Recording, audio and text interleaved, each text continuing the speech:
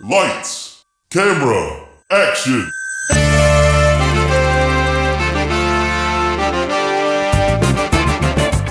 When a script is written that is so bad, no one will film it.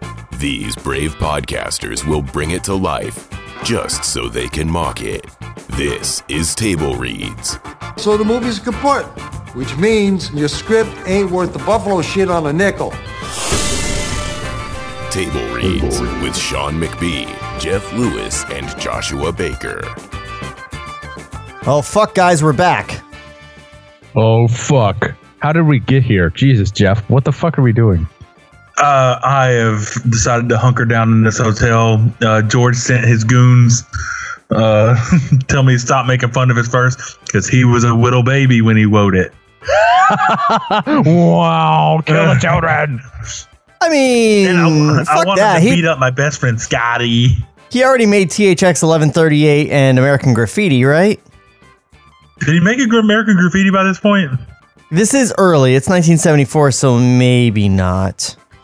Yeah. I mean, But if he did, still. he could take a punt. Yeah, I mean, come on. So, you know, I just can't wait to get back into it, guys. So let's do that. Previously on Table Reads. So instead of Jedi, we have Dai Nogas. Instead of Sith, we have the Legions of Letau. The Empire is a kingdom. Proper burial of a slain child is being put in a shallow grave and exploded. And beyond that, we have met the following characters.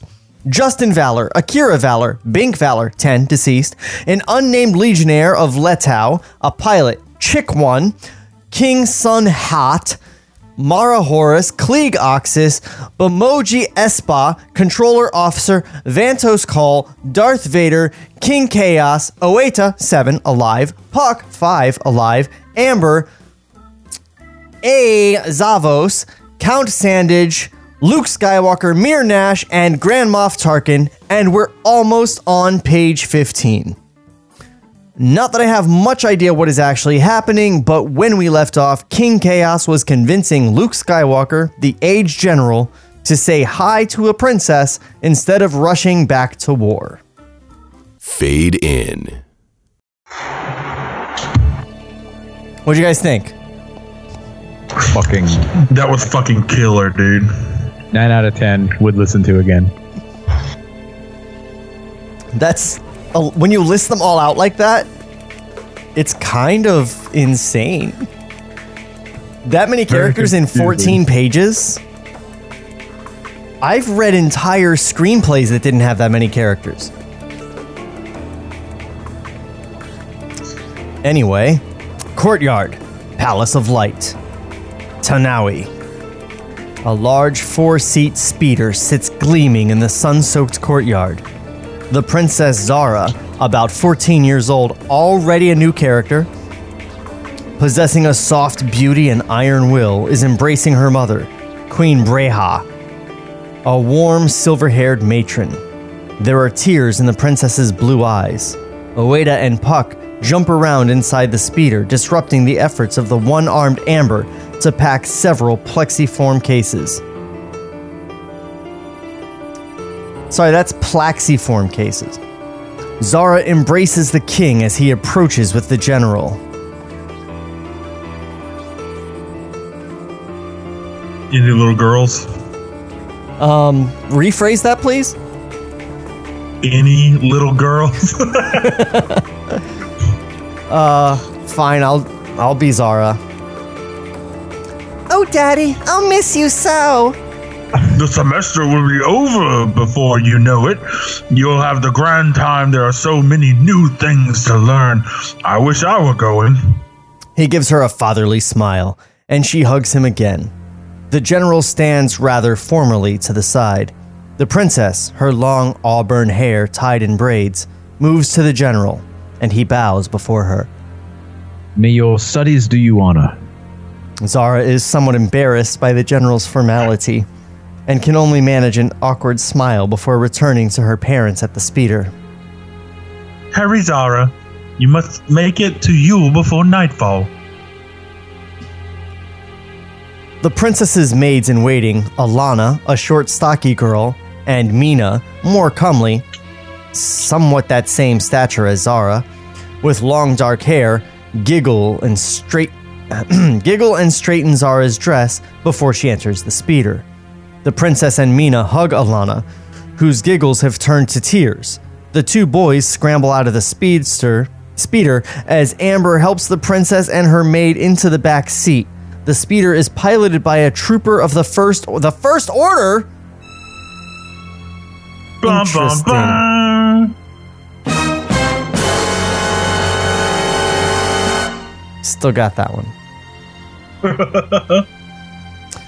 Is piloted by a trooper of the First Order. Amber jumps into the seat beside him, and the speeder starts with a low buzzing sound. The princess waves to her family, and Mina waves to Alana as her speeder slowly glides out of the courtyard. War Room, Underground Fortress, Tonawi. The huge war room is a mass of glass enclosures, electronic wall displays, monitors, and computer stations. General Skywalker enters a control station, followed by a convoy of military aides of various ranks. As the group hurry through the crowded room, men rise and salute the new arrivals. The general stops before a giant display of the galaxy. Small symbols flash on and off over various portions of the big board. The general studies it intently. Montrose! Captain Montrose, a new character. One of the general's aides snaps to attention. Sir? What's the TQ on this? The last frigate to leave Granicus was at 2340, sir. Have any ships at all left the planet? Check with the guild on Norton 3.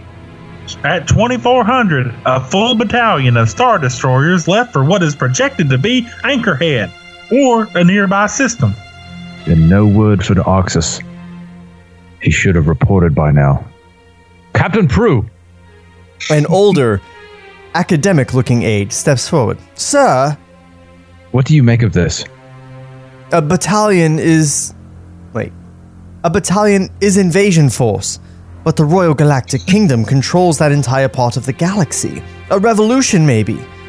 At any rate, they're going in the wrong direction to be any trouble for us. The general ponders this for a few moments, then speaks almost to himself. I don't know. It doesn't feel good. Put him on alert! Fuck. A loud uproar is heard on the far side of the war room. Everyone turns to see a foreign-dressed warrior pushing his way past several guards and war room bureaucrats. The warrior, with his long hair tied in an odd bun on the top of his head, is Akira Valor. He is followed by his son, Justin, who rudely pushes the pesky bureaucrats out of the way. It's restricted! You'll have to wait, etc. Get out of my way, boy, before I grind you into the surface. Etc. Etc. As the dauntless Akira approaches the general, the guards stop in bewilderment as General Skywalker rushes up to the warrior and embraces him. The two Die warriors laugh jubilantly and slap one another as Whack! as the aides and bureaucrats look on in amazement. Akira Valor, you old muscle rat, what a sight! We heard that you had been executed. So the Galactic Kingdom would have you bereaved. I've been in the... I've been in the castle system. You remember real Justin? Akira puts his arms around his son, who has been making eyes at one of the cute young female aides. He bows before the general. He takes after his mother. It's so good to see you. It's wonderful to be with another Die again. There are so few of us left. The cute aide goes back to her duties, flirting with Justin as she passes. The young warrior pinches her on the ass, which startles her, but she goes on like nothing has happened. What a sight.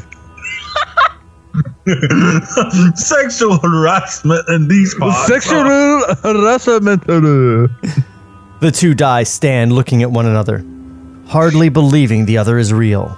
Finally, the general realizes his aides are standing around, gawking at the duo. Wake up, gentlemen. You're on alert. Keep me posted on that battalion. Control station, underground fortress, Tanawi. The general, Akira, and Justin enter a small glass-enclosed control office. They sit, and an awkward silence ensues as each man waits for the other to speak. I will come for your help. Wait. Who talks first? Do I talk first? Do you talk first? It's hard to tell with the mask. Force Awakens! Never mind.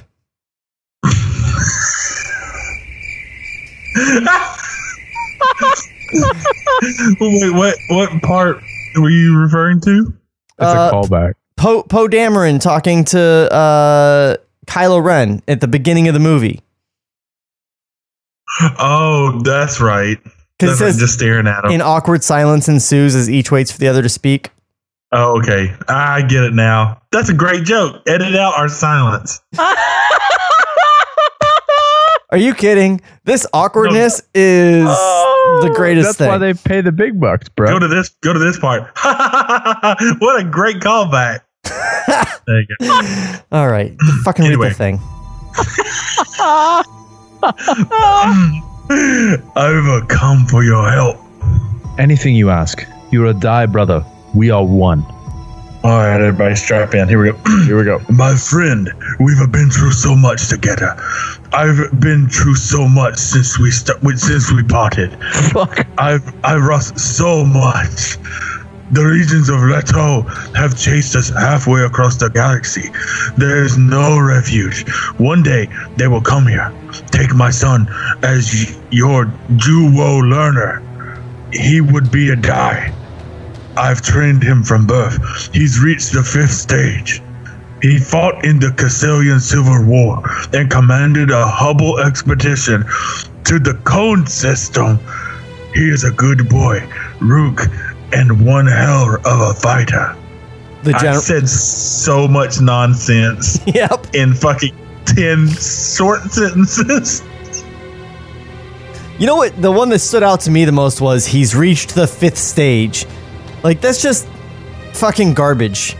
And I guess it's not Padawan, it's Juwo learner. That's not even his final form. And then the Cassilian Civil Wars, Hubble expedition, Cones. What the fuck is any of this shit? The Cone system is where Jane Curtin and Dan Aykroyd come from. Oh, that's right. God, how quickly they forget. The general looks down, somewhat embarrassed. He scratches his head, then smiles. Old friend, you do me too much honor. I was never a match for you. Why don't you finish his training yourself? I'm too old, Rook. I can't go on. You must finish it. What kind of talk is this? You're not the old Valor I remember. Too old? Akira Valor suddenly ignites in a rage and swings his left forearm down with a mighty blow across the solid chrome desk that the general is sitting at. The old Die Warrior's forearm cracks in two, spewing forth wires and many fine multicolored electronic components. The artificial limb flops lifelessly to Valor's side. The warrior rips open his tunic, revealing a plastic chest stuffed with flashing electronic parts. Oh, that's fucking cool. This is awesome. What the fuck? Sorry. Hell yeah. This is dope. I'm not the same. There's nothing left but my head and right arm. I've lost too much, Rook. I'm dying. So, like 20 years ago when I read all the drafts of Star Wars, this scene was one of the only things that remained constant through all of them. Okay. And it wasn't always this character. In one draft, it's Luke. In one draft, it's Obi-Wan. But there's always some old dude who smashes his arm on the thing and says that all that's left of him is one arm and a head. And I always, in my headcanon, before episode 3 came out, thought that carried through into Vader. Vader is just a head and a hand and a respirating suit. That's some real shit. Fucking rad to see the development. Yeah, it's interesting. The other thing that stays true throughout, and this is kind of amazing, at least in my memory, is all of 3PO and R2's dialogue. Every draft after this one has R2 speaking in the bleeps and the boops, but all their dialogue is the same as in the final movie from what I recall. Like the beeps and the boops are what they're supposed to be saying in the script? Yes. So like you can read this script and then go watch Star Wars and know exactly what R2 is saying to 3PO. Because all 3PO's lines are the same. And R2 responds in the same space, but with words in this draft. That's fucking cool. That is cool. Yeah. I can't wait for them to show up, honestly. Where are we? The general bows his head in sorrow for one of the greatest warriors in the galaxy and a dear friend. I'm sorry. I'm sorry. I keep losing control. I'm very tired. Take my son. The Dinogus must survive. We must pass it on. Only a die can stop Sun Hot. We're very old, Luke. A new generation of Die must be started. Take him. Teach him the way of the Dinogus. Captain Montrose bursts into the office and somewhat excitedly salutes the general. Sir, we picked up something. An asteroid or solid comet moving away from the Anchorhead system.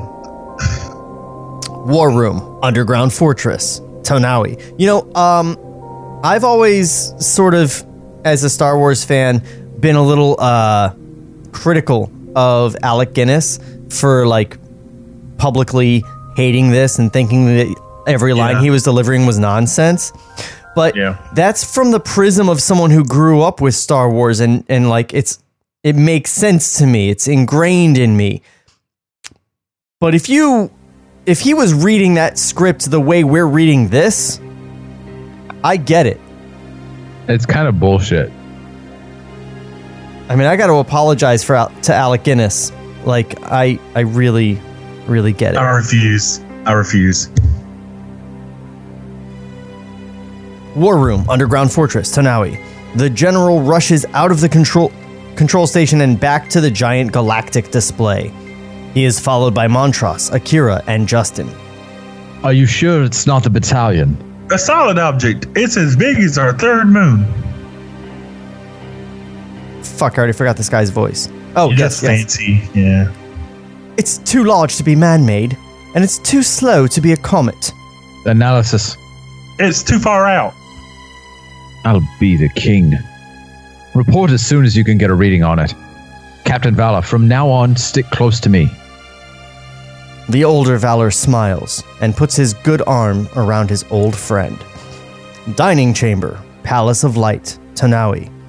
King Chaos moves his arm around Breha's waist as they stand on a balcony watching two giant twin suns in the green sky disappear behind a distant dune range.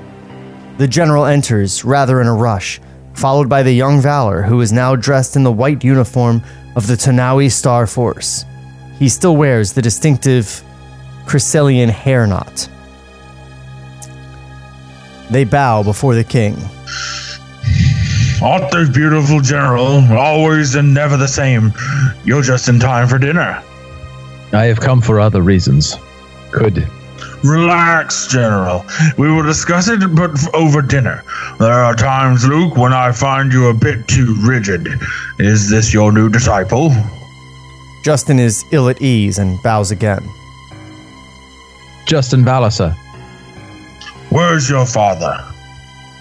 He left for the spaceport at Gordon to visit an old friend, Han Solo, the Uralian.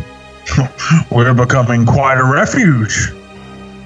The group sit at a large table and food is brought in by servants. They eat. Justin is nervous and watches the general to make sure he is being proper. My lord, several events have occurred which lead me to believe we are in imminent danger of attack. There is no longer time for discussion and debate. What events? Oxus, our best agent, has disappeared in the Galactic Empire. There is unusual military traffic in the S4 sectors. Unless you have direct, concrete proof of a pending attack, there's nothing I can do. By the time we have proof, it may be too late. Luke, I'm leaving tonight for Amsel. I'm meeting with the full assembly first thing in the morning. I'm not going to approve the alliance treaty, and then I will get your defense measure approved. Just be patient. You will have the war code. Tomorrow may be too late. My lord, I need the war code now. We must get our forces into space. But it must be done legally, with everyone's approval. Tomorrow you will have that. I doubt the new Galactic Kingdom would attack before receiving our answer. The separation of war powers is the one condition upon which you assumed command of our forces. You're a friend, Luke, and I trust you. But you're also an outlander who controls a great deal of power. I can't forsake my oath any more with you than you can. Just be patient. You will have the code tomorrow. Oh, all this red tape is just gonna fucking drive everyone crazy. This is gonna be great. They should talk about war codes and treaties. Wait, let's just do that again for 9 episodes. Right. They'll love it. This was half a fucking beat away from this guy asking him to fill out forms in triplicate and file them with the proper window.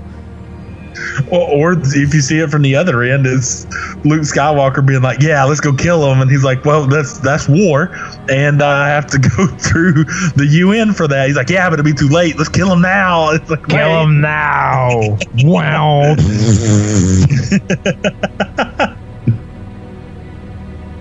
Captain Montross enters the large chamber and bows before the king.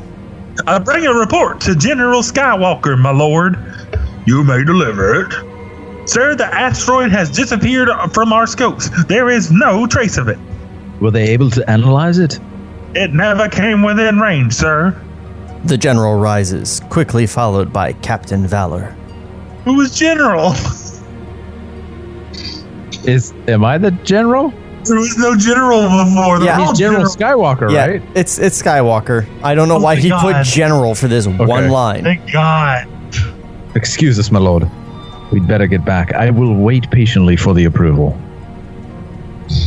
Like I fucking told you to. What a good boy. The general and Montross exit the chamber. Valor takes one last bite of his dinner, then dashes after his mentor.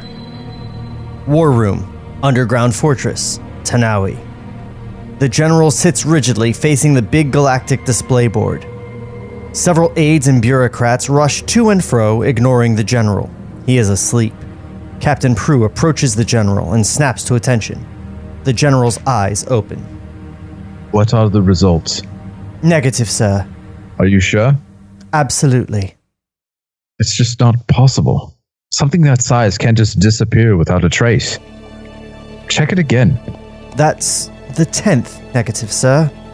I said check it again. Captain Prue retreats to a computer station. The general looks around for Captain Valor. Valor! Everyone near the general turns, but Valor doesn't show. Where is that boy? Montross! Montross rushes up to the general and snaps to attention. Page Captain Valor. Montross goes back to his station, and a few moments later, Captain Valor is paged over the PA system. The general waits, watching the big board.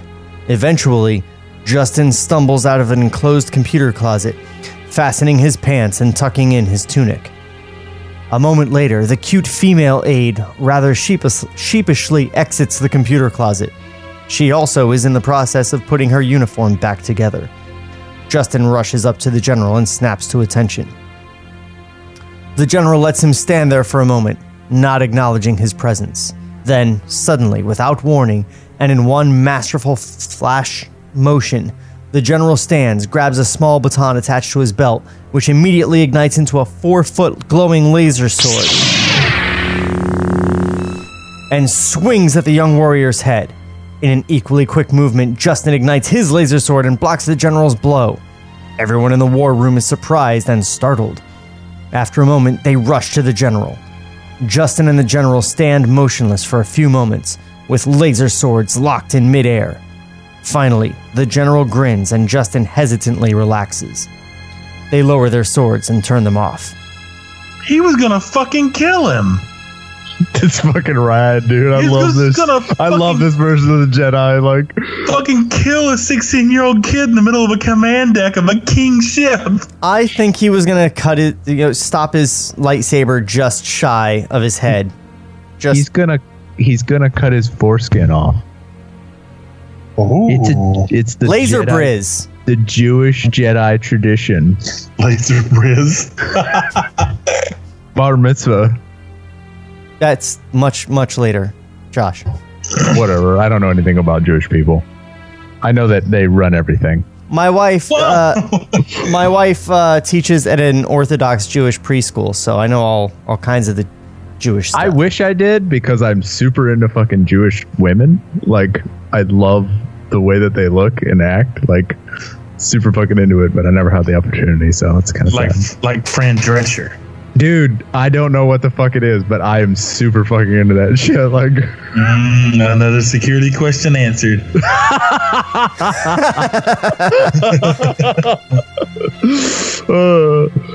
You are trained well, but remember, a die must be single-minded, a discipline your father obviously never learned, hence your existence.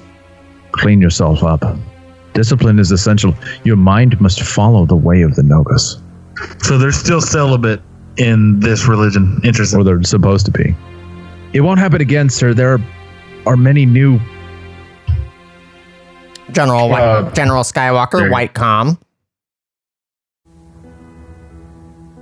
The general moves... I read that and then was like, well, who's going to read the direction? I'm reading it myself. Jeff. You're up to bat, man. The general moves to a control station and picks up a phone. A phone in the Star Wars universe. Hello? A phone. Is this the Death Star? Yeah, that's me. Sir, Captain Oxus has just been admitted to medvac. What's his condition? No data, sir. I'm on my way. Medvac emergency room, underground fortress, Tanawi. Captain Valor waits in an outer chamber as General Skywalker rushes into the medvac emergency room, where several doctors are working on the prostrate Oxus. What's his condition? Is he conscious? I'm Oxus, so if anybody wants to be doctor. Okay, I'll be doctor. What should this doctor sound like? Oh, I got it. Partially. We'll be alright. A few bruises. He'll be alright. A few bruises. Primary exhaustion. Oxus thrashes around in a semi-conscious state. He sees the general. What happened, boy? What's going on? The Royal Star Force. It's already going on its way. Not far behind me. They're going to attack. Are you sure? I have tapes. A giant space fortress. He struggles to give General Skywalker his ring. As big as our third moon. Bigger. It's unlike anything I've ever seen. Sophisticated deflection systems. Works in opposition to the sun's. Then they will show up on our screens at sunrise. They'll attack before that. The general rushes into the outer chamber where Captain Valor is waiting for him. Take the fastest land speeder to Kathos. Pick up Princess Zara and only Princess Zara. Return by way of the Great Reef. Most speed. Most speed? Most speed. Most speed, bro. That's what all the kids were saying on the playground when we were playing Star Wars. Most speed, bro. Can I just bring up, like, the the whole idea that they're describing the Death Star before you see it, like, that's so lame compared to... Big reveal. Yeah, like, that's no moon. Ooh. Right. Yeah, right.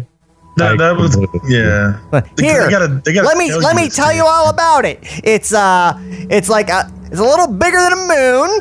It works in opposition to the sun's. Don't know what that means. It's well, and like in relatively, like if you're looking at the Death Star, if I'm watching it right, and I know I'm watching this space epic, like if I were just to see it, I'd just be like, is that big?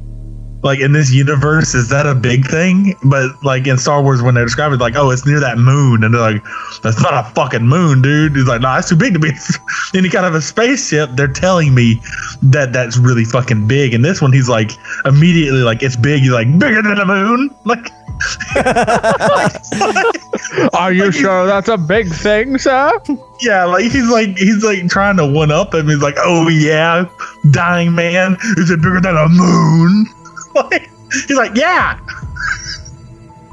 Also, it's weirdly specific. I heard it's as big as our third moon.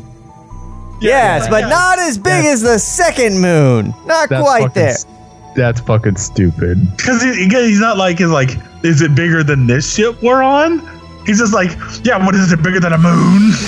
One finger? Two right. fingers. 3 fingers. Guess how big it is. Is it bigger than a fleet? Yes. Is it bigger than a sun? Back it up now. The doctor's in the back like, he's dying. Stop guessing. I forgot where we are. Valor exits, and the general goes to an intercom and pushes several buttons.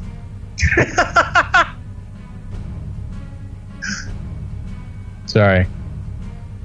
Montrose. Oh, I'm not Montrose. You just say my name. I totally fucking lost where we are. Montrose! Yeah, there you go. Sir! Full alert, everything. Get the royal family back here. The princess is at Chathos. There are no transports. I've already sent Captain Valor for her. Contact the king, first priority. He's probably still en route to Amsel. Use the ScanCom. I'm on my way. There are so many places. Why are there so many places?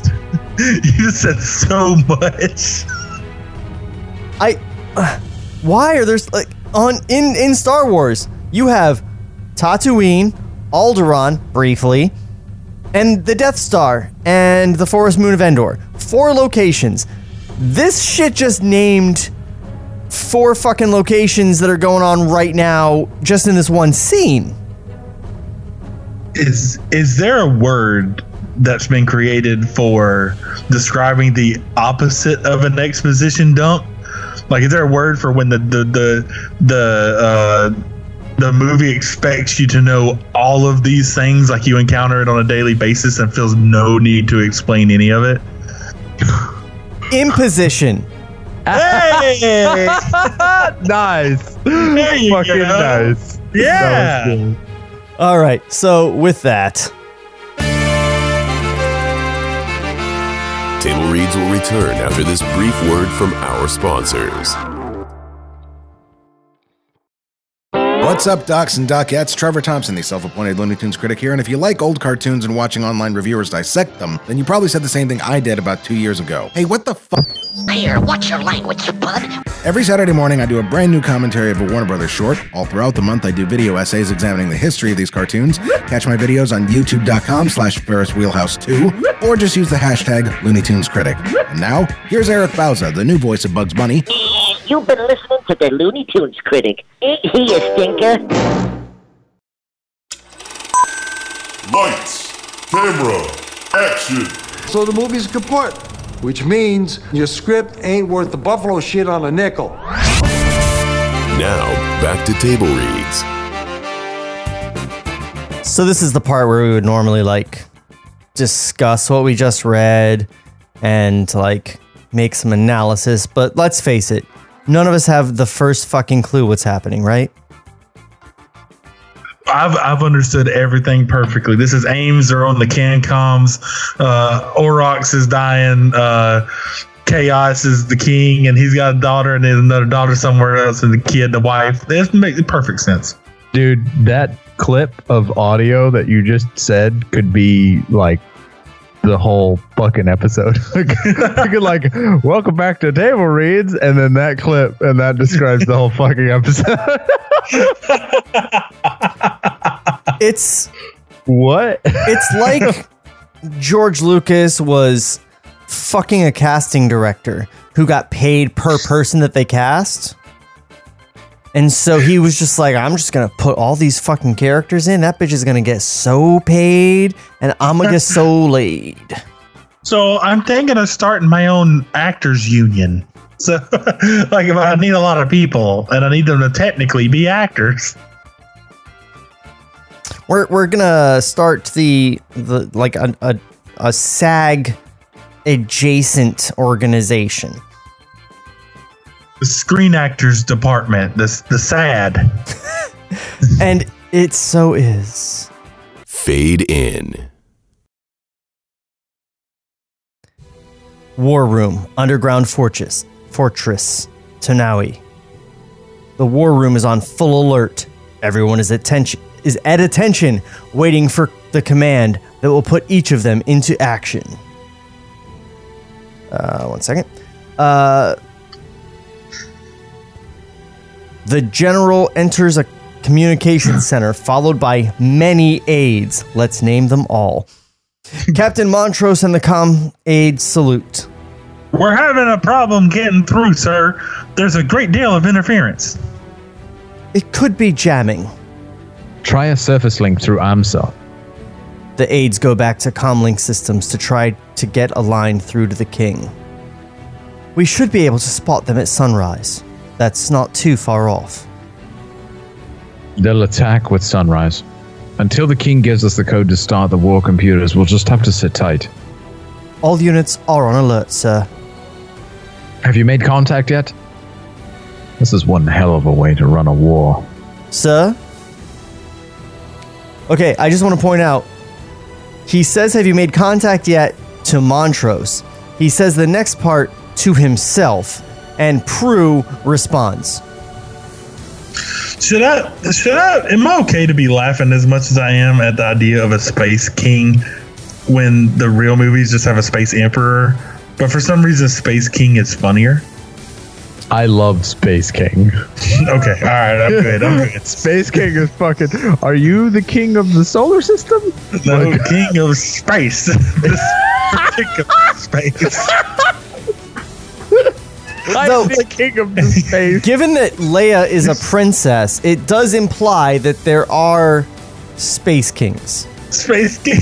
Yeah, but she's princess of a planet. This guy is space king. Like, he's not king of a planet. If there is a lack of matter and a vacuum and darkness, he's the king of it. He's like, I ain't got no jurisdiction on this planet, but up there, I'm king. You know what? I like that. I'm going to go ahead and declare that. I'm Space King. Wow. I've been rubbing elbows with royalty. I may not have power here on the planet, but get me into space where Tom Cruise is legitimately shooting a movie, and I will be king. I mean, you are like the head guy on a Stargirl podcast. That's true. That is true. It makes sense. It only follows that you are also Space King. I've been like dwelling on the Space King bit because I'm like, well, in the real movies, there's an emperor and space senators. So like, every time you miss a line, you're just sitting there going, Space King. I said, I'm like, he's talking to this motherfucking Space King Chaos. Motherfucking Chaos Space King. Well, that's why there's chaos, because there's two Space Kings. He's gone mad with power. There's Sun Hot and Sun Hot, and Pluto Cold, and King Chaos. Those are our two Space Kings. Sounds like flavors of Monster Energy drink. You wouldn't think it's feuding space kings. It's Sun Hot, new from Monster Energy Drink. It sounds like a soup at a Vietnamese restaurant. I'll have the large Sun Hot. Oh yes, and I'll take extra jalapenos. I'll take the King Chaos Crab. Also, Sun Hot? Yeah, we know. It's a sun. Wow. Sun Hot. Man. I'm just going to incorporate what I learned in college today. Sun Hot. Oh, you got him. Your George Lucas It's chuckle good. is my new favorite So thing. good. Whatever you think your impression is whatever. But that fucking self-aggrandizing chuckle was my favorite thing that you've done. Where he thinks he's clever and he's like, he's like, what's a space guy doing all by himself? He's Han Solo. All by myself. Okay. Courtyard. Academy of Chathos. Chat House? Tanawi. A land speeder roars into a courtyard of the Academy at Chathos. Valor jumps out and runs up to the large, heavy doors of the Academy. They are locked. He bangs madly on the carved metallic door until finally an old woman manages to swing it open. Valor rushes past her into the main courtyard, where Princess Zara and her handmaiden, Mina, struggle with two large cases. They are followed by two very old matrons, dragging several more cases. Forget the cases. We've no time. These are my things. They must... I said forget them and hurry. Just who do you think you are? Valor grabs the princess by the arm and hauls her to the speeder. Mina and the old women run after them. I will not be treated like this. You will bring my things. My father will have your head, etc. Zara struggles to break away from the young warrior's grasp, and he opens the door of the speeder. Settle down. When the door to the speeder is opened, Mina starts in, and Valor stops her. You must stay here. Take the crest. Fucking cold. Like, for real? Oh no. Don't take that crest. The last crest he gave away exploded. So, okay, if I'm following any of this correctly, the bad guys are coming to, like, attack this planet, blow it up, and kill everybody? Yes. And Skywalker's like, go save the princess and only the princess. In fact, if some bitch tries to get in your car, make sure she doesn't, even if it takes longer than just letting her get in. Yeah, no, the princess was just vacationing here. He's like, go get her. Don't and play it cool. Don't really like cause a big ruckus. Yeah, I mean, push some old ladies down if you have to. Just don't tell anybody they're all gonna die. Don't pull your dick out. And you know what? The fucking princess could stand to, you know, have her best friend murdered because she's had it too easy. Well, he comes in at 100. Like, he's not even like, hey, princess, we have a situation. Can you please come with me? He like just lands like, get the fuck in the car. Get in the car, bitch. Shaking her. Leave your bags there. Dumb whore. I swear to God, I'll put a locket on you so fucking fast. And he throws up his Crip signs.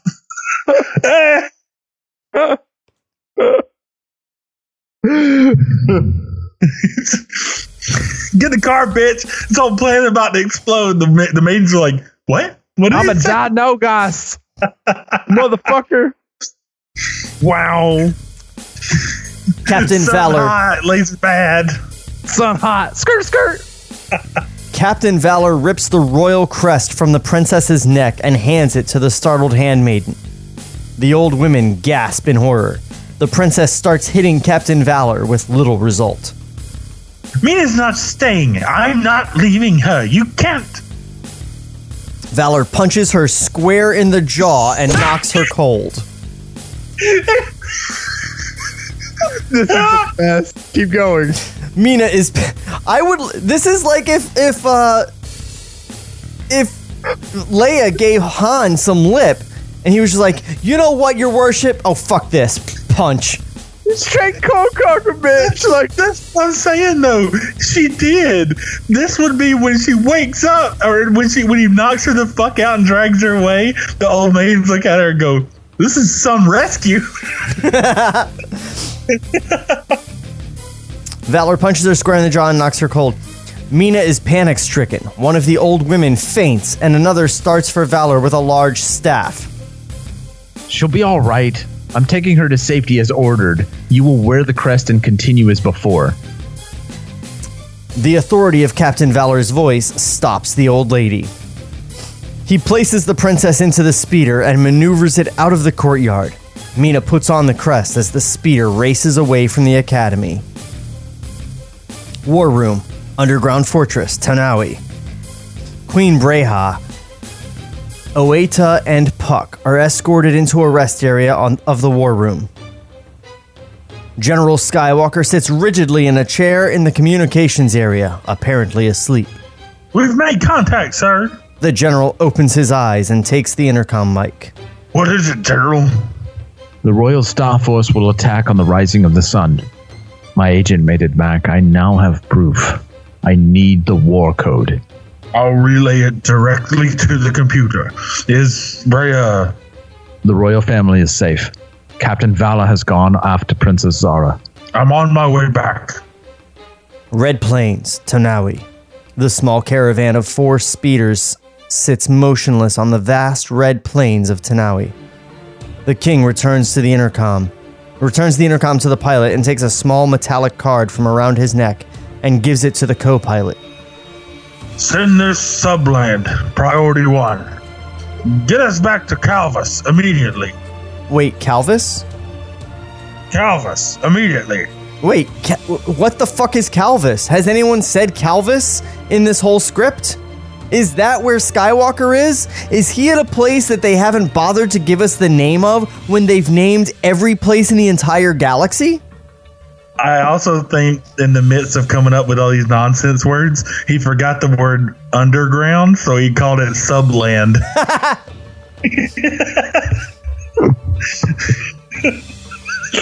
Oh, do the Lucas talking about that?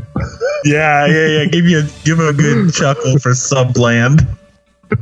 Subland. It's when you are.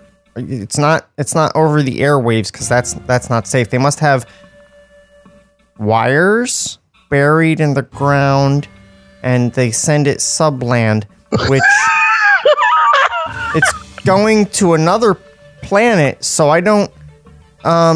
It's perfect. It's perfect. It's the best. I did it. Episode 10, everyone. Subland. Subland. It's the name of his favorite hoagie shop.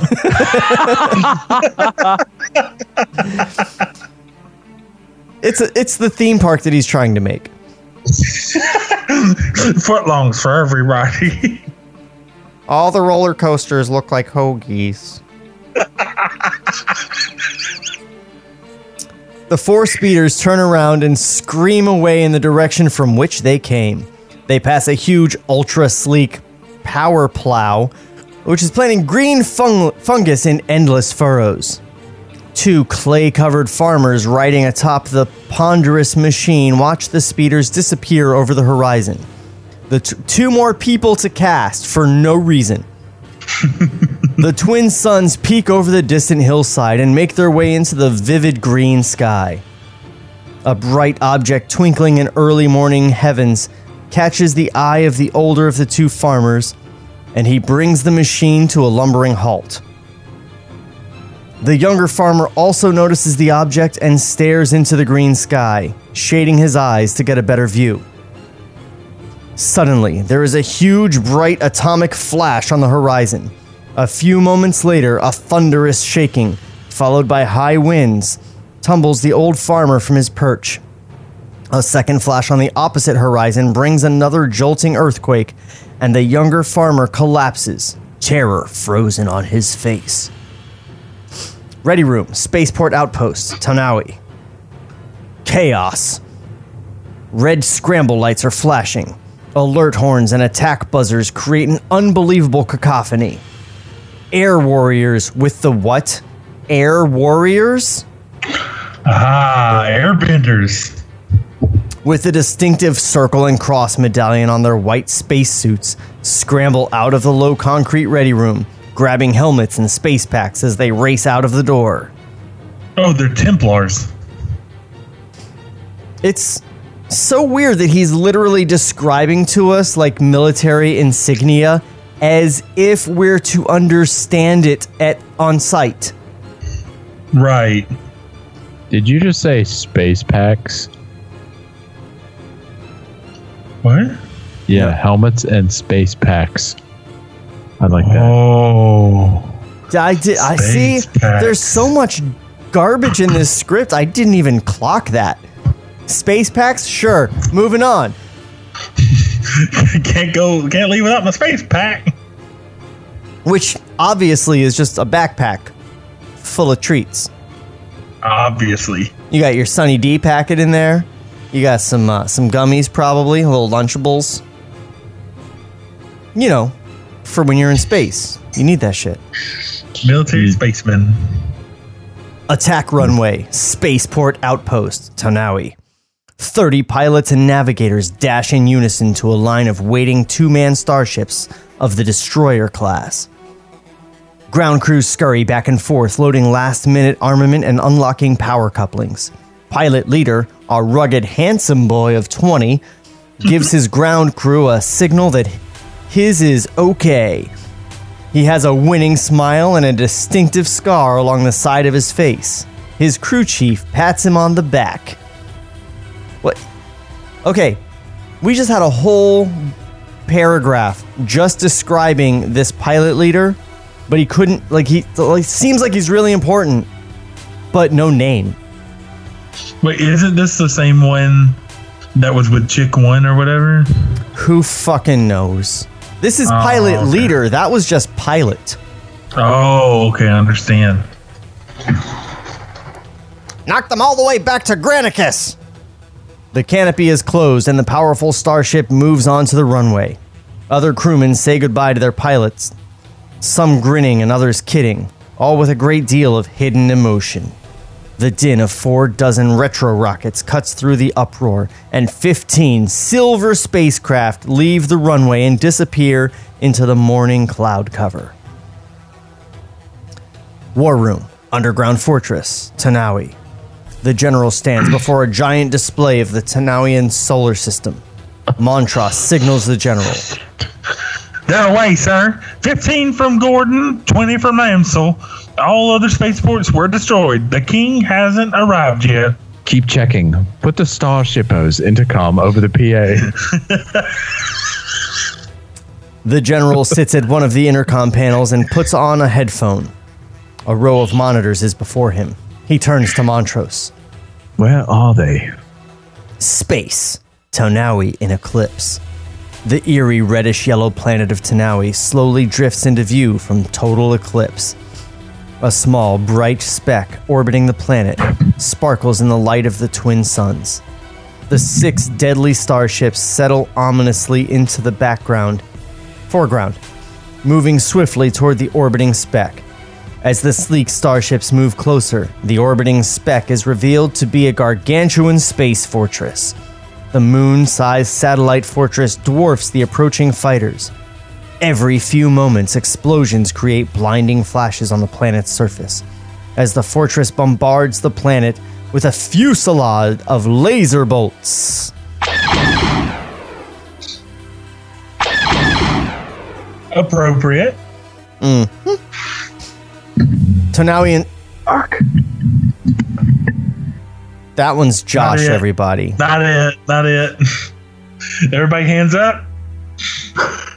This shit just keeps going plop. Tanawian starship, interior. Pilot leader in the first ship, signals to his navigator, who sits in a small, isolated glass bubble to the rear of the craft. General Skywalker is seen on one of many monitors. A view of the space fortress is on another. The rest are filled with various computer readouts and displays. One of the other starships reports to pilot leader. This is Devil 6. You want me to look do at Devil 6? Look at the size of that thing. Hey, Coelho, I hope you remember to bring your pop gun, because I think we got us a big one for this time. We caught us a big one this time. Cut off, Devil 6. Stand by. It looks like still using the basic quad tri-station configuration. Use a ranger defense. Concentrate on breath ports and lock areas. Affirmative, base. Copy and transmit. Devil 2, check your rotation plates. Roger, boss. We're getting a threshold disturbance on Gyro 3. Switch over, 5. Cover it. Devil Pack, generate a spread 6 formation. May the force of others protect you. Oh no.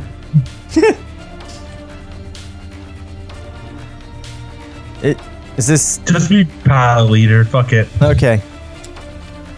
Settle in. Devil Pack, stand by. Mark 5, break off. Here we go. Yo.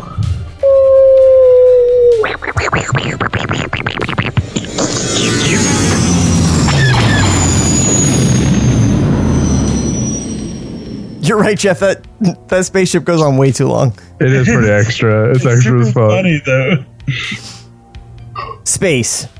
Tonoian starship. Fuel pods are jettisoned. The half-dozen fighters break off into a power line attack on the huge fortress. Multiple laser bolts streak from the starships, creating small explosions on the complex surface of the fort. Interior main corridor. Royal Space Fortress. The chaos of battle echoes through the vast corridors of the fortress. Walls buckle and I think we have reached the opening of the movie. Walls buckle and cave in, sucking debris and personnel into the vacuum of outer space. Alarm sirens scream as soldiers scramble to large turbo-powered laser gun emplacements. Turbo-powered. Sergeants yell orders through the smoke and confusion. Men and robots of various shapes and sizes run to their battle stations. This is the first mention of a robot in the whole fucking script. And he just like drops it in like, men and robots. Yeah, robots. Also, there are robots. Yeah, you know, at one point in Genesis, in the Bible, they literally just drop in, and also there were giants at this time. Right. But they were only like 6'2" though. And that's what George is doing here. He's like, men of various shapes and sizes run to their... Hold on. Backspace. And robots of various shapes and sizes. Nailed it.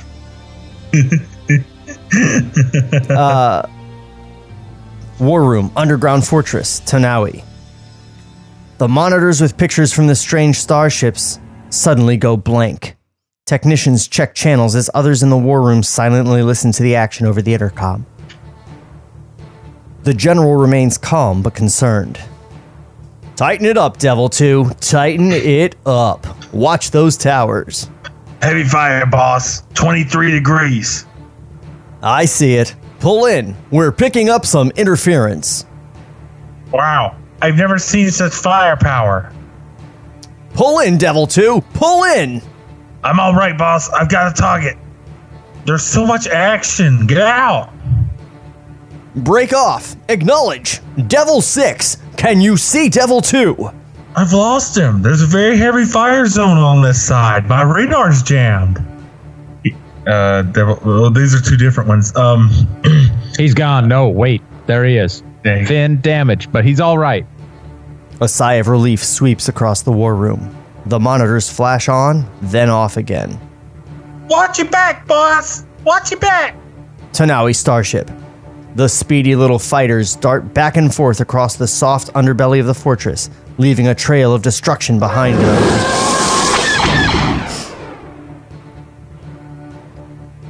Converge on South Axis Point, point 394. It appears accessible. I'm going to map the surface. Devil 4, cover me. Pilot Leader and Devil 4 dive in unison through the forest of radar domes, antennae, and gun towers. Devil 4 fires into the protrusions as the two starships crisscross the surface of the fortress. Suddenly, a dense barrage of laser fire erupts from a tower. Catching Devil 4 broadside, the spacecraft bursts into 1,000,000 flaming pieces. Pilot Leader reacts to the loss of his wingman, but continues on his mission. Sub-hallway, Royal Space Fortress. That's the hallway where I keep all my sandwiches. Constant explosions rock the interior of the fortress. Civilians, including women and children, scurry for safety in the panic-ridden hallways. Two construction robots, A2 and C3, are blown, slipping and sliding across the hallway floor into some freight canisters. Both robots are rather old and battered. A2 is a short, 3 feet, claw-armed triped. His face is a mass of computer lights surrounded by a radar eye. C3 is a tall, gleaming android of human proportions. He is thin, with a totally metallic surface. The robots attempt to get out from under the canisters, but rushing gas from a broken pipe keeps knocking them over. You want to do C3 and me R2? Oh, me or Sean? Josh. You want me to be C3PO? Yeah, because I think I'm going to do A2 as like LeFou. Because he never had a voice, so I'm giving him a bet. This is madness. We're going to be destroyed. Is that where we're at? Yeah. Oh, okay. I didn't know I was reading. Okay. I'm fucking drunk, dude. This is madness. We're going to be destroyed. I'm still not accustomed to space travel. The external bombardment does appear to be concentrated in this area. The structure has exceeded the normal stress quotient by 0.4, although there appears to be no immediate danger. No immediate danger? You're faulty. This is madness. A2 gives C3 a sheepish look and clings to his side rail for dear life as debris falls through the hallway. Tonawi starship, Devil 2, a young hotshot of about 16 years, miraculously dives his ship through a virtual wall of laser fire and blasts a huge radar disc into dust. Devil 2 signals his navigator, who lets out a whooping cheer as the craft veers into a victory roll. Great moves, Devil 2! Regroup at point 201. Coincide, Devil 6. Devil 1, your map protection shows a weak point at the south portal. 9.6. Concentrate the attack on that point. Coordinate. I see it. It looks good. Devil 5 and Devil 3 bob and weave in formation toward a giant transformer jutting from the fort's surface. We're hit. We're hit. Eject. Babs, do you read? I'm okay. I can hold it. Clear me a little, Devil 5. Watch it. Devil 3 wobbles a little, then drops away sharply, plowing into a laser gun emplacement, causing a hideous series of chain reaction explosions.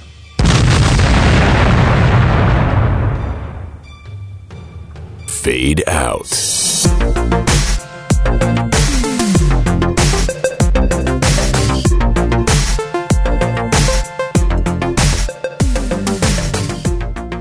I mean, let's face it, guys. This sequence isn't going to end anytime soon, so we may as well call it a day.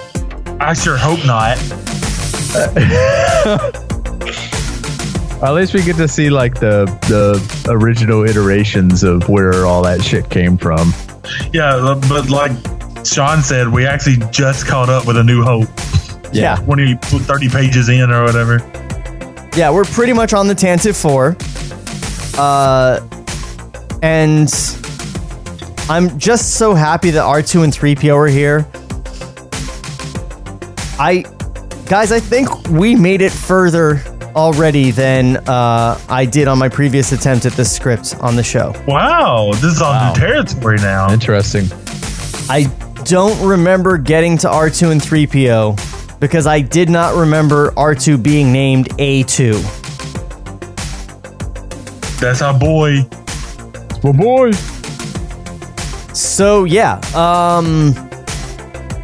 maybe now we'll sort of get a better idea of what's happening from now on.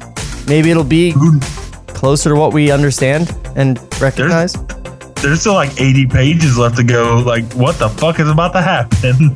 Yeah, it's gonna be an amalgam of all the fucking movies. 33 pages in 2 episodes is not super fast.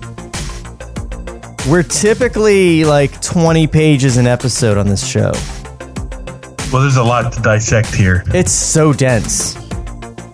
But are you guys enjoying it? Absolutely. I'm having fun. There's lots of talky, and that's my favorite. I was about to say I like dialogue exchanges. I like being able to read against you guys. Oh, Yeah. I love dialogue exchanges because there were like solid minutes where I didn't have to talk. It's like Lord of the Rings, but from your end. Yeah. I mean, he does have like giant blocks of just nonsense direction, but he also has giant blocks of nonsense dialogue that I don't have to be a part of. But true. if you're really paying attention, all your narration is actually reread through me and Josh talking to each other, because he basically just makes the characters say everything you just read, but in like dialogue form. That's true. It's like the planet's green sky. Oh my god, we're surrounded by green sky in our spaceship. That's it. Like, it matches with the sun and the green sky. Like, it's just you're saying it and then we say it. So Josh, tell all our lovely listeners where they can go to find you and hire you for stuff to be doing. Oh man, I've been making a whole bunch of content lately, doing video stuff, voice work. I do a little bit of audio engineering type shit. If you want to hook up with me, or you like anything I do on this show, I'm in the Atlanta area. You can reach me at josh@joshuajbaker.com. You can check out some of my work at joshuajbaker.com, or just shoot me an email. I'm also on Instagram. I'm on Facebook. I'm on TikTok now. Holla at me. Yeah, holla at your boy. Holla at your boy. And then for all the Table Reads stuff, just go to tablereadspodcast.com. If you want to subscribe on the platform of your choice, just fucking search for Table Reads. We're the only show like this. Also, I did want to announce that we have partnered with the other unproduced screenplay podcast known as Screenplay Archaeology. They've been a big help to us, helped us track down some scripts over the years. They don't read the scripts the way we do, so if you want to get through all the information on a particular unproduced script in a single episode instead of 11 episodes, you can head over to Screenplay Archaeology. They are now on our mini podcast network, Fandom Limb Media. And also on that network is Stargirl After Show.